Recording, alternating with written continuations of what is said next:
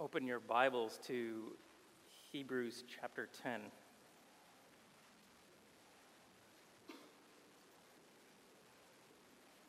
Hebrews chapter 10, and we will begin with a scripture reading of the passage.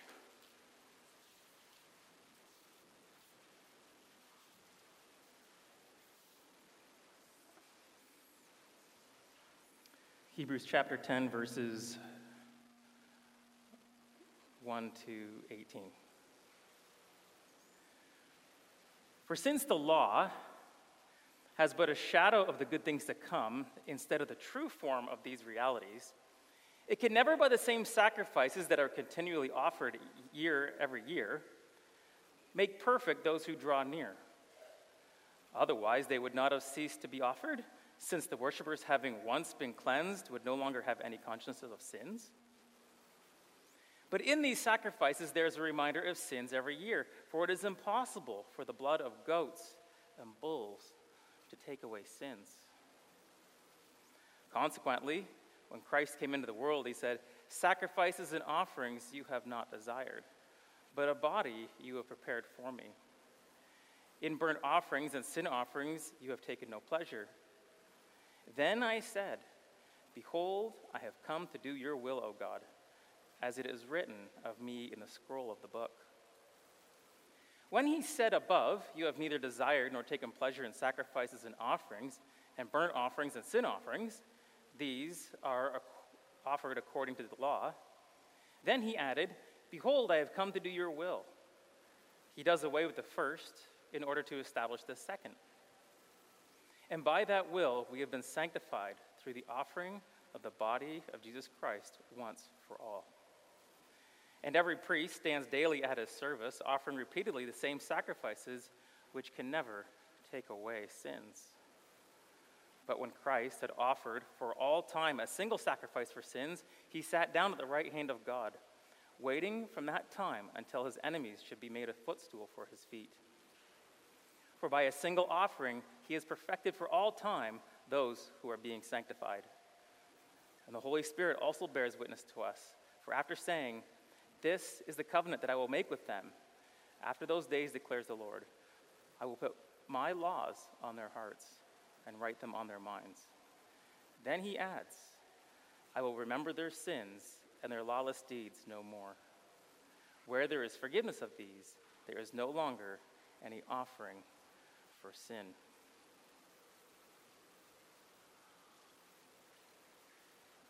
On April 11th, 1970, the seventh mission to the moon was launched on the ill-fated Apollo 13. And as we know, as the shuttle was launched into space, shortly thereafter, one of the oxygen tanks exploded, causing catastrophic damage to the ship, and the mission was aborted. However, in outer space, it's not simply a matter of making a U-turn. They would actually have to continue all the way to the moon and use the moon's gravity to slingshot them back to Earth. Millions were glued to their TVs as the three astronauts on board struggled to survive, trying to overcome major obstacles like lack of oxygen and severe cold.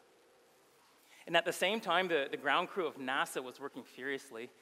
Every time there was a problem coming up, they got together and they sorted things out.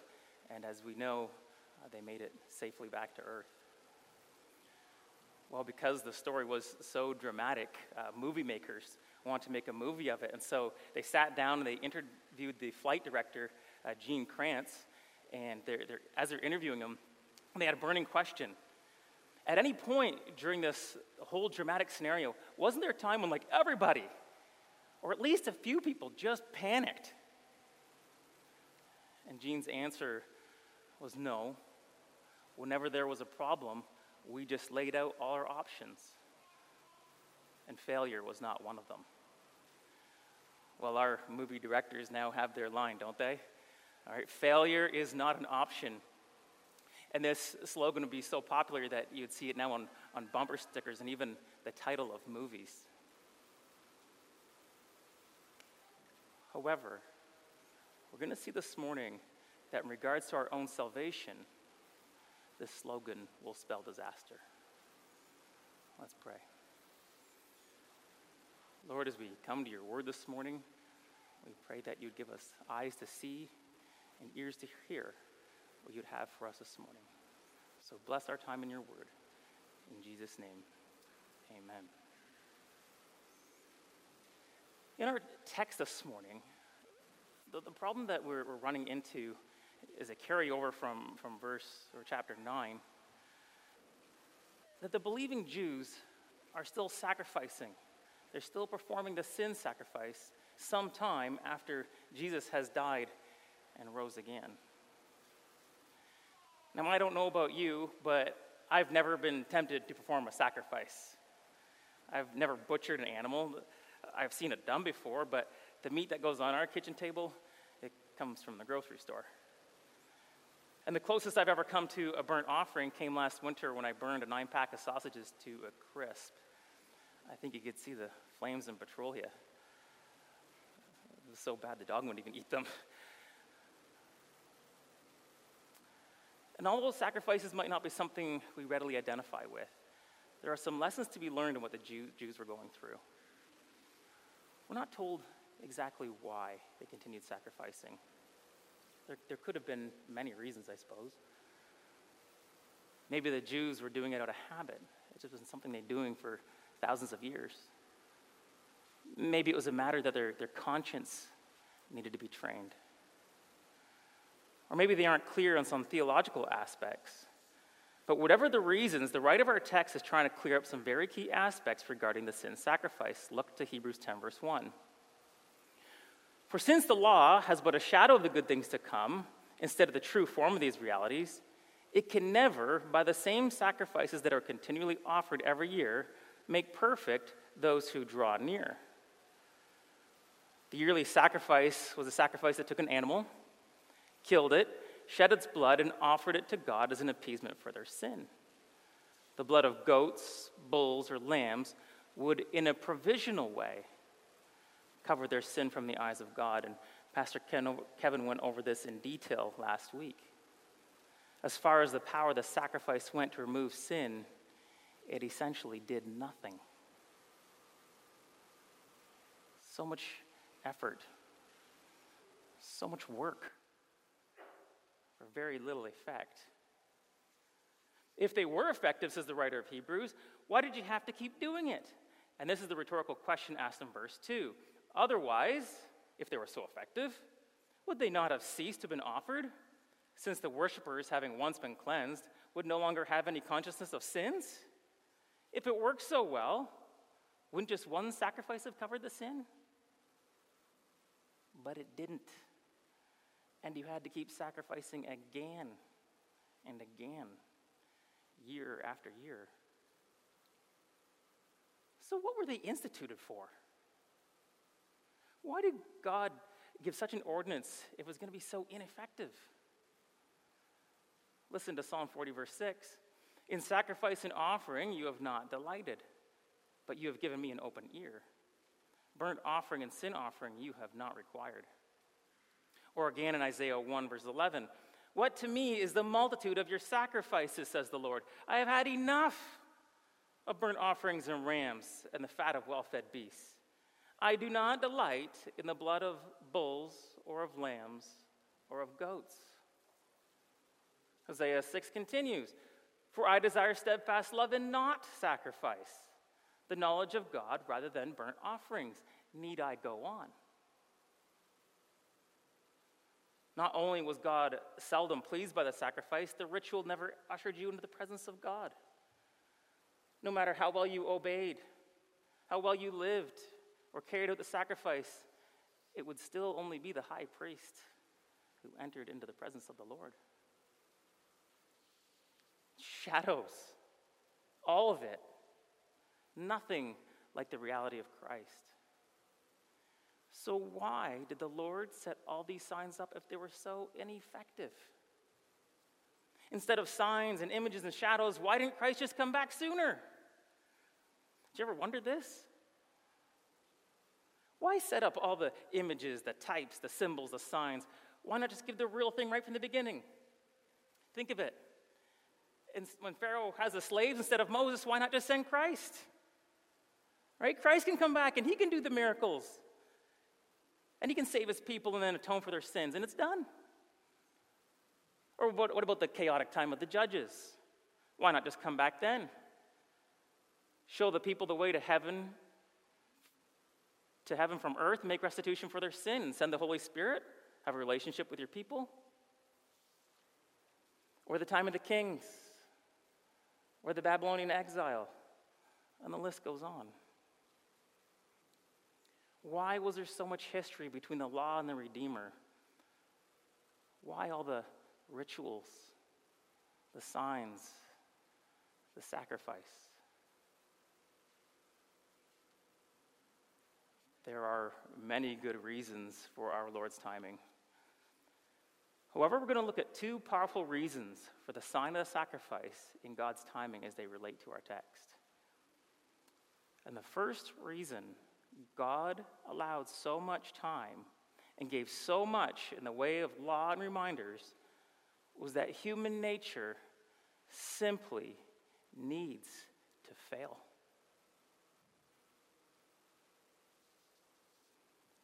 When it comes to God's salvation plan, we need to fail. We need to see examples of failure. We need to give it everything we've got and come up flat. Paul says this in 1 Corinthians 10. Now these things, this is throughout the Old Testament, took place as examples for us. Well, why the examples? That we might not desire evil as they did. Do not be idolaters, as some of them were, as it is written. The people sat down to eat and drink and rose up to play. We must not indulge in sexual immorality, as some of them did, and 23,000 fell in a single day. We must not put Christ to the test, as some of them did, and were destroyed by serpents. Nor grumble, as some of them did, and were destroyed by the destroyer. Now, these things happened to them as an example, but they were written down for our instruction, on whom the end of the ages has come. Not just one example of God's chosen people, but example after example, account after account of people trying to make it their own way and failing. Sometimes they failed because they turned from the Lord. And sometimes they failed because they wanted holiness on their own terms. They wanted to work for it, to earn it. And in doing so, would attempt to make saving spirituality out of things that God did not. Over time, they would begin to venerate the signs that God had set out for them, only to miss what they were pointing to.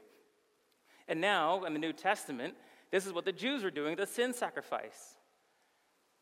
They were taking something that was designed to show the need of a Savior and turning it into spiritual law. These past 2 years, we saw the struggle in many hearts and minds when churches were locked down. There was a temptation by some across Canada to take our assembling together and turn it into a spiritual law. And I'm sure you heard about this as it was making the evening news. God's laws are higher than man's laws, was the cry, so they wouldn't have to obey the shelter-in-place order. Going to church is God's law? If we had to gather not of our own free will out of our love for the Lord, but because we were forced to by the law of Moses, it would suck the life right out of our gathering. And well done, People's Church, that you didn't adopt this way of thinking. We're not here this morning because we have to be. What a burden. We don't come to church because it's the law. Quickly look down to verse 24 and 25 where the writer addresses this. Hebrews 10, 24 and 25. And let us consider, that is, let's use our imaginations. Let us consider how to stir one another up to love and good works, not neglecting to meet together as is the habit of some, but encouraging one another, all the more as you see the day drawing near. We gather to stir one another up to good works. We gather here to worship. We gather to fellowship. We gather to encourage when we see a war in the Ukraine, or when the stock market falters, or food prices rise. We gather to cheer one another on to holiness, to reassure one another all the more as we see the day approaching. Amen? To take something beautiful and godly that directs us and helps us focus on and worship the Lord and to turn it into some sort of law was the very thing the Jews were doing. And it always ends in spiritual deadness. As a result of this, their view of the sacrifice became skewed. It's as if by performing it, it would somehow make them more holy. But here's the irony. Look to verse 3. But in these sacrifices, there was a reminder of sin every year. Not only did the sacrifice not make you more holy, it pointed to the opposite. Verse 4, for it is impossible for the blood of bulls and goats to take away sin. Not only did it not save or wipe away sin, it shouted out that you were a sinner in need of grace. Give it your best effort, but church won't save you. Membership won't usher you into the kingdom. Baptism won't remove your sin. In saving ourselves through whatever method, failure is the only option. Only the perfect sacrifice of Christ, who by bearing our sin on the cross has the power to save. Yet we as a species are slow learners, and the lessons of sin, hopelessness, depravity, and inability to save ourselves need to be drilled into our collective heads again and again. Even when others fail before us, it doesn't seem to register with our humanity.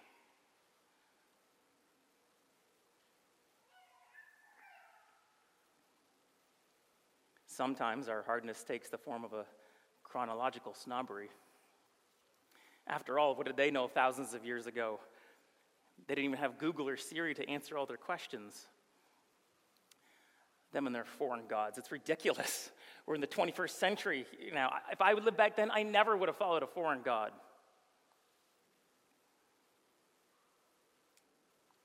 This is us.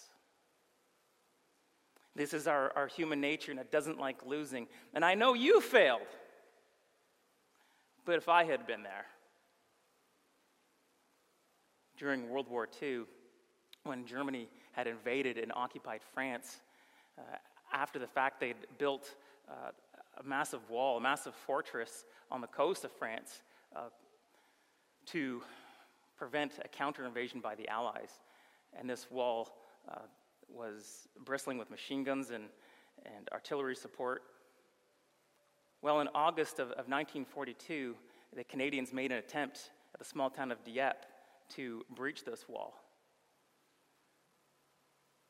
Hours later, 60% of the 6,000 soldiers that were sent were either killed or wounded, and the defenses still stood. And although a tragedy and a military disaster, the most exasperating part was yet to come. The Americans, rather new to the war, refused to learn from the Canadian defeat and attempted the same raid with the same template, only to end up with the same devastating result. I can almost hear the American commander storming the beaches. Failure is not an option. I know you tried. We can even find this in church life. I remember some years ago when I was a new elder, when a number of people were speaking into an individual who had fallen headlong into sin. Elders, deacons, even some of his best friends were engaging with him, but he wasn't coming around. And I remember thinking, if only I got the chance to talk to him. I've got some good insights. I got some things I could share. Man. Well, I got my chance. And my pearls of wisdom bounced off his heart and rolled into the storm drain. What was I thinking after so many had gone before me? I know you all tried. It's in politics too. And maybe some of you can identify with my daydream here. If only I had been Premier of Ontario during the time of COVID. Eh? All right? We would have listened to the true science, and we would have led in grace and wisdom, and there'd be next to no deaths, and the land would be in peace and harmony. Oh, why didn't God put us in charge? It's a real mystery. Time after time, where so many others didn't measure up, but we would have done it right. How many examples do we need to prove to ourselves that this simply isn't true? We would not have done it right. Our current lack of perfection stands ready to testify to this very fact.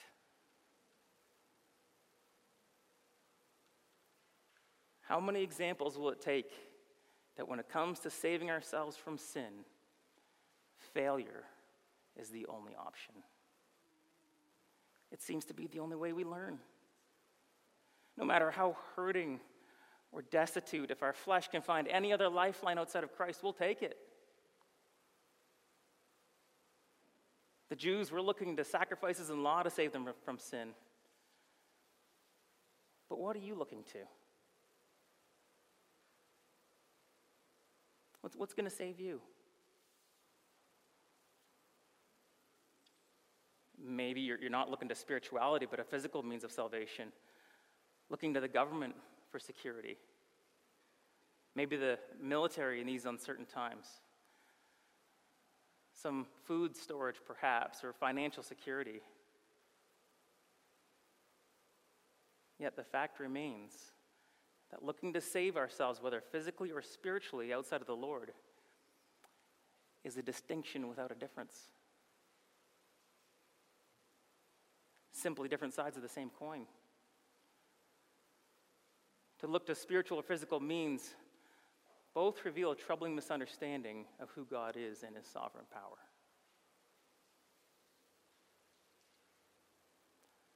In China in 1976, the communist dictator Mao took power.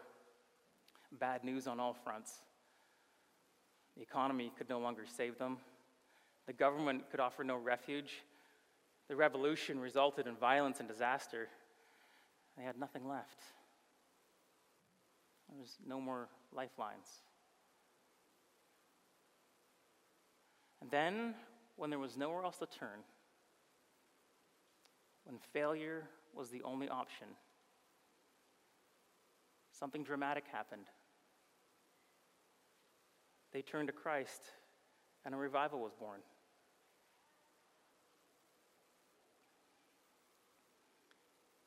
And yes, Canada is going through some interesting times. But what an opportunity to share the message of hope in Christ.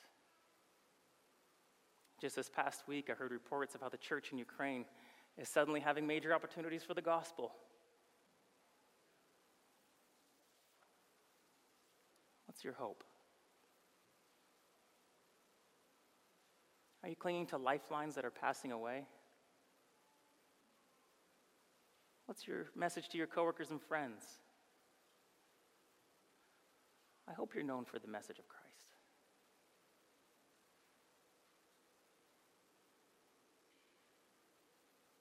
The sacrifice pointed to sin and failure. It demonstrates a lesson, even for us today, that there is no work. There is no ritual that is able to remove our sin. However, there is a second, much more positive benefit to the Old Covenant sacrifice, and that it was an object lesson, a picture that the perfect Lamb of God would have to be the sacrifice, that Christ would have to save. That Jesus would have to be the sacrifice was taught right from the example of Abraham, who took his son up to perform the sacrifice without a lamb. And Isaac, naturally being a little curious, begins to ask his dad, "My father, behold the wood and the fire, But where is the lamb for the burnt offering?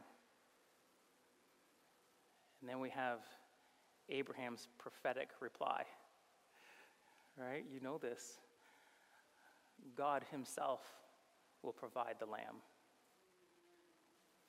Look to verse 5.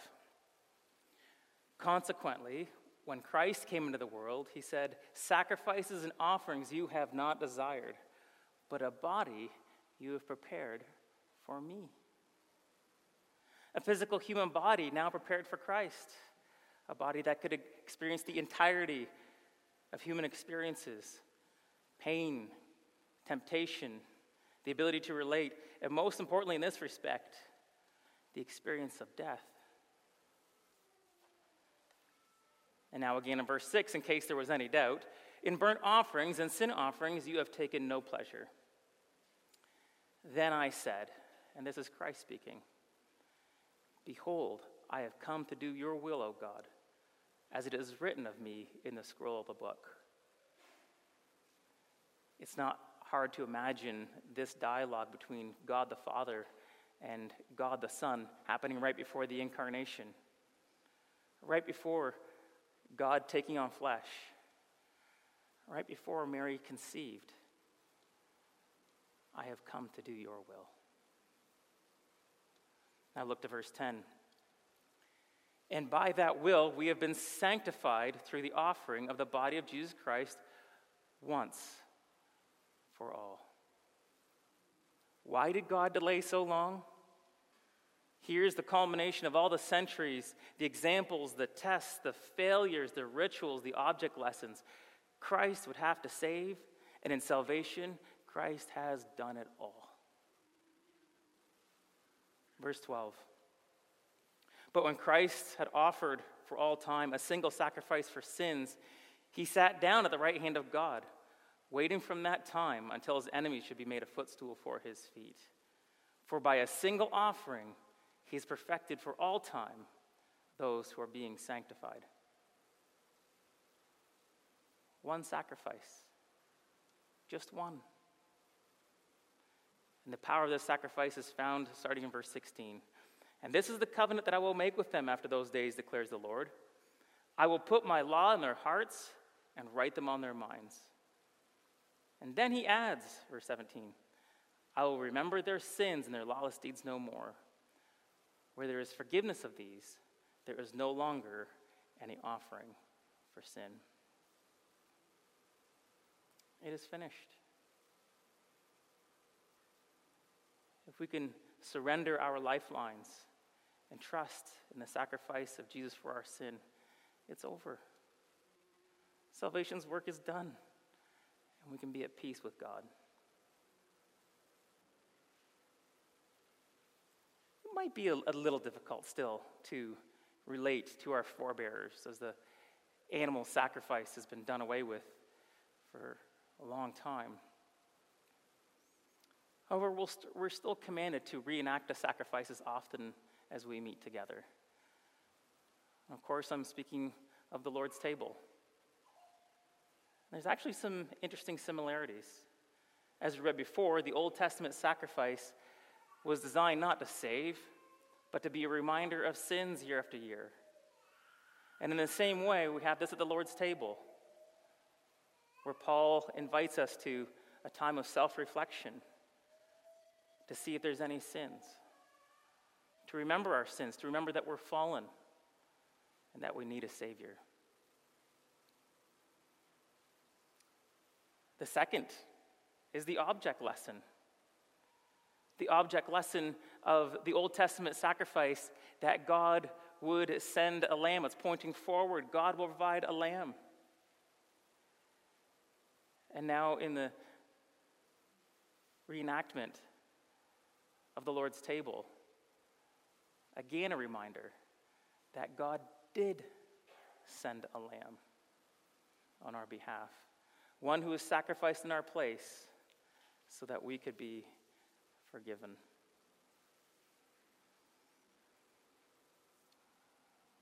We live in a time that is afraid of failure.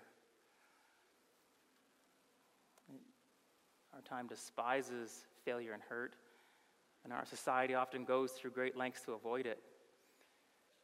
My daughter's soccer league didn't keep score. There was no winning or losing, no tournaments, no medals, no distinctions. Many other sports leagues went the same way. Everyone gets the participation ribbon because failure might hurt our feelings. Well, failure is hurtful. Failure is painful, yet it's at the very heart of the gospel. To die to ourselves and to fail towards the Lord is the entrance into his kingdom. Only Jesus can save, and in salvation, he has done it all. In saving yourself, have you failed? Are all your lifelines spent? Have you come to the end of yourself and placed your trust in the sacrifice of Jesus? For salvation, failure is a prerequisite. To come to the saving power of Christ, failure is the only option. Let's pray.